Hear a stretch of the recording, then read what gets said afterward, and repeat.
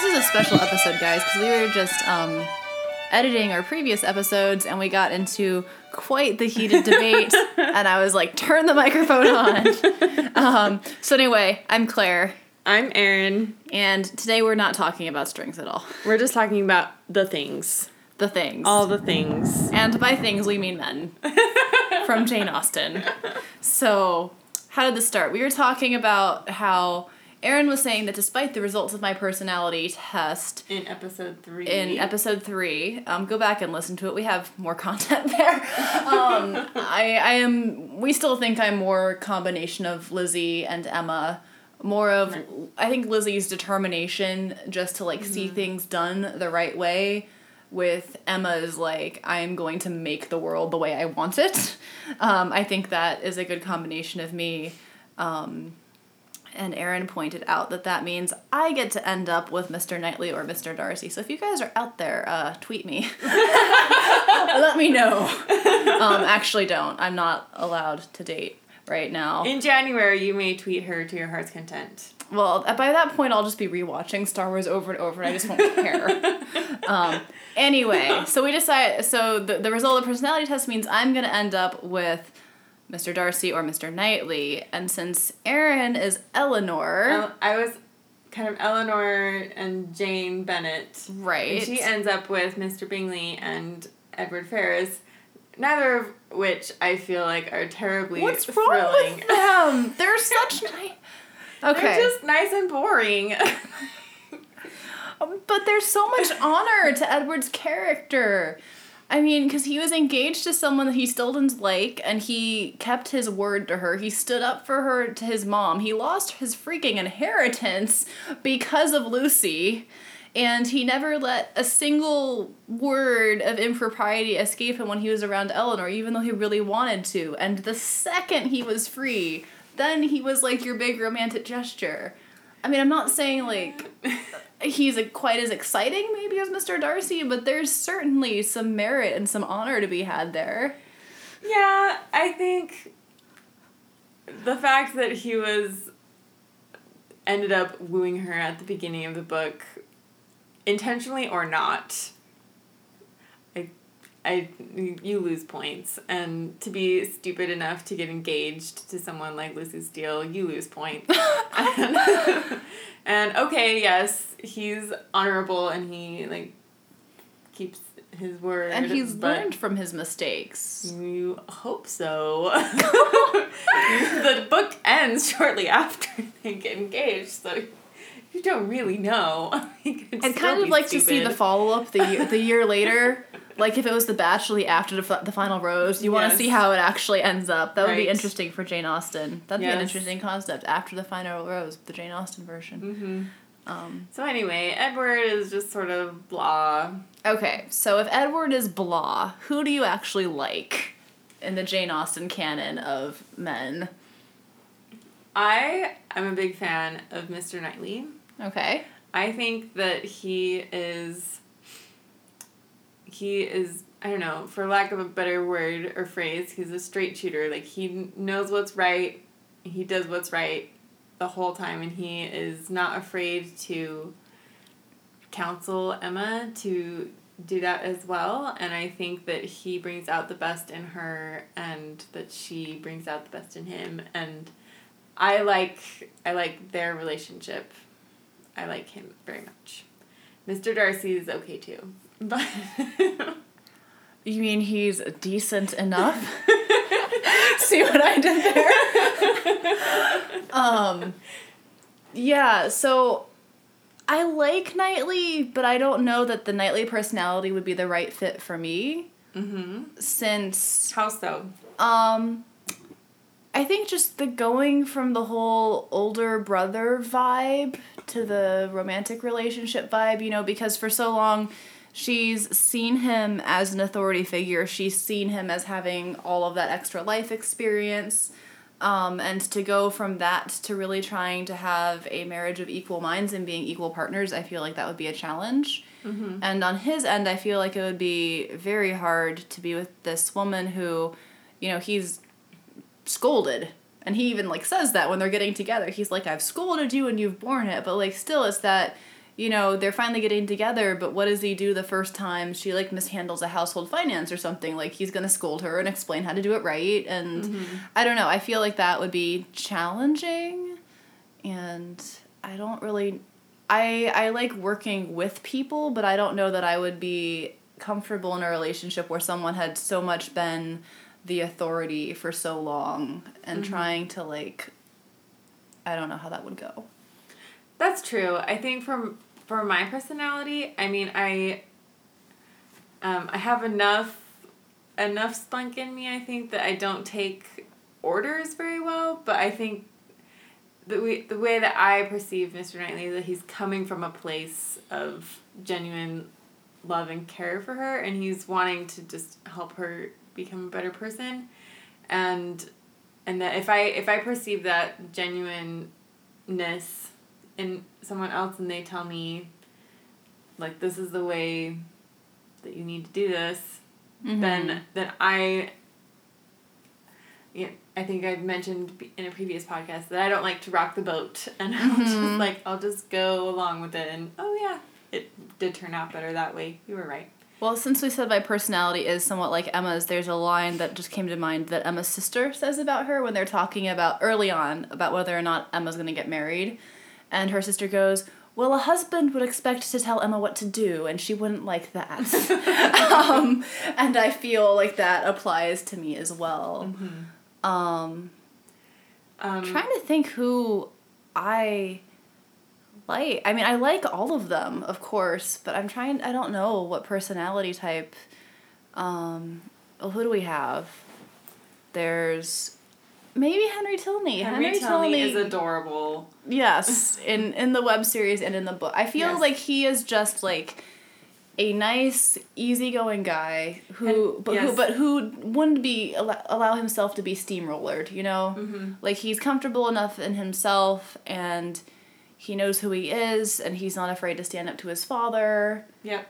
And deny it if you can, but Henry Tilney is the only Jane Austen hero who has a sense of humor. So you guys can't see this on the podcast. You're just silent, but I'm, like, looking up the ceiling trying to think about it. Who... There's secondary characters, but... But no. There's characters that you laugh at, but they're not trying to be... Yeah, you're right. He is the only one with a sense of humor. Yeah, we love you, Henry. He's the only one with a sense of humor. Yeah, Darcy doesn't joke. Bingley's just nice. And boring. Oh, that's right, you don't like him either. Well, hey, part of your personality was Jane. I know, right? Dang it. Knightley, not funny. Really. Elton's funny because he's pompous, but he's not trying to be funny.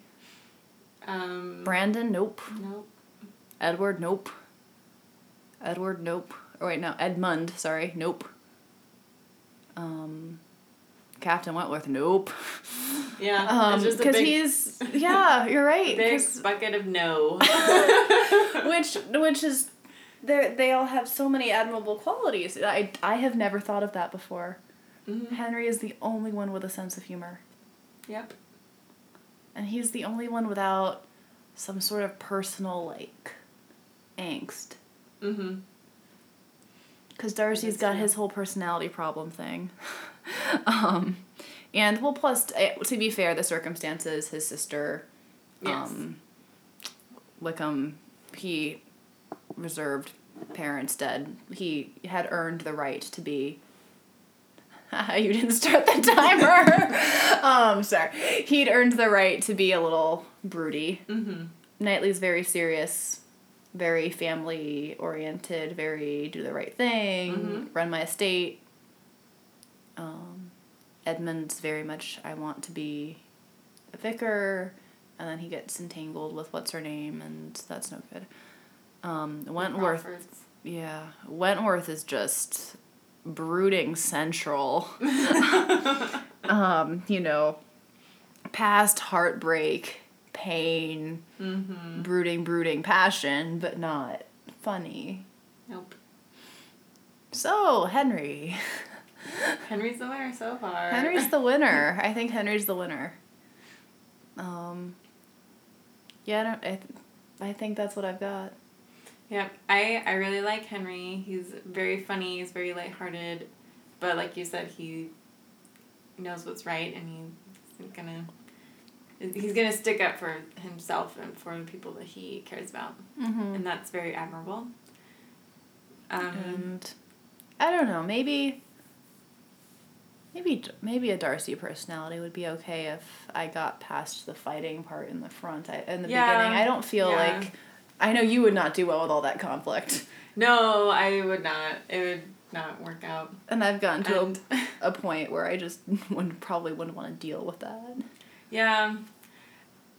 With Darcy, I feel like if Darcy was alive today, he would be some, inheritee, vegan, just hipster, snobby jerk face that... We've talked about the Lizzie Bennet diaries. Yes. But anyway, it would just be just this horrible, snobby person that I guess if you can get past it, then right. I mean he's great. Because that's the whole premise of Pride and Prejudice is there's so much of each other's initial personalities that they have to overcome. Granted, I think Elizabeth has a lot more to overcome than Darcy. He just has to get over the fact that she's poor and her family's a little strange. She has to get over, the fact that he is... Because if he'd been nice to her, if he had been nice and polite the first time they met, she wouldn't have hated him. Right. If he was like, it's nice to meet you. This is a lovely ball. How have you lived here long? Right, but then you would not have the masterpiece. Then we would not have the masterpiece. This is true. Then we would have a boring, not worth turning into a novel story. Yep. I don't know. Maybe I'm getting more simple as I get older, but I don't know if I want, the crazy epic story. I feel like I've had so much in my life that's already been, the crazy epic life lessons, and I don't know, I feel like just a Henry might be nicer. I think for me, I'm such an introvert, and I'm very settled in myself, and I am very comfortable with that aspect of my life that I feel like another very settled, very introverted person we would just you can sit and not talk to each other. We would sit and not talk to each other. We haven't talked about Colonel Brandon much, which I think it's very interesting. One of my very best friends, who I won't mention by name on here, just because I don't know if she's comfortable having her name shared on the internet. But anyway, one of my very best friends is getting married, and I feel like her relationship is much more of a Colonel Brandon and Marianne relationship, if we're trying to put the Austen box on. Because she's a very vivacious, very passionate, very outgoing person. And he is older and more settled, and really it's just makes him the happiest in the world to make her happy. Brandon's always bringing her books and pianoforte, and my friend's fiance just kind of made this room in their new house for her with all her books and bookcases. So I feel like that that dynamic, that the Brandon Marianne dynamic, is working really well for her. Yeah, Colonel Brandon is one of my personal favorites. He's great. Because seriously, in the 2007 adaptation, the library he's got going on, the room with all the books, the floor-to-ceiling bookcases, and the piano. Claire and I are showing our Beauty and the Beast childhoods here. We just want libraries. Why do you think we went to Peabody? For the music? No, it was for the library. Go Google the George Peabody Library and all will be made clear. So, in that case, maybe I do want someone who won't talk to me and we can just sit and read. I have always said that if it was me and Beauty and the Beast, the movie would have ended the second she opened her eyes and saw the library and he goes, "It's yours." And I would have been like, "I love you." Spell broken. Let's sit in the library. Everyone can go home. But again, then we wouldn't have the story. Yep. Super excited to see that. Oh my gosh, movie. yes. Oh my gosh, yes. That's gonna be awesome in 2017. So yeah, so that's our Austen men debate. Yep. Which is, I still don't think is quite settled, but I doubt that it ever will be. With our personality differences, I don't think. Well, besides, that would be trouble if we settled on the same guy. The same fictional guy who are all fictionally committed to other fictional characters. Because we feel like we'd be gal pals with all the heroines, so you don't want to take their men. Yep, it's true. It's a dilemma. Oh, yeah. So, you know how to get in touch with us. Comment, tweet. Maybe at some point we'll set up a Twitter account or a Facebook account for this podcast so you can just talk about podcast things with us so our violin students are like, so Mr. Darcy, what now? So anyway, this has been our not at all violin related podcast, but let us know who your favorite Austen men are. And why. And we'll be excited to hear from you. So have an awesome day. Bye, guys.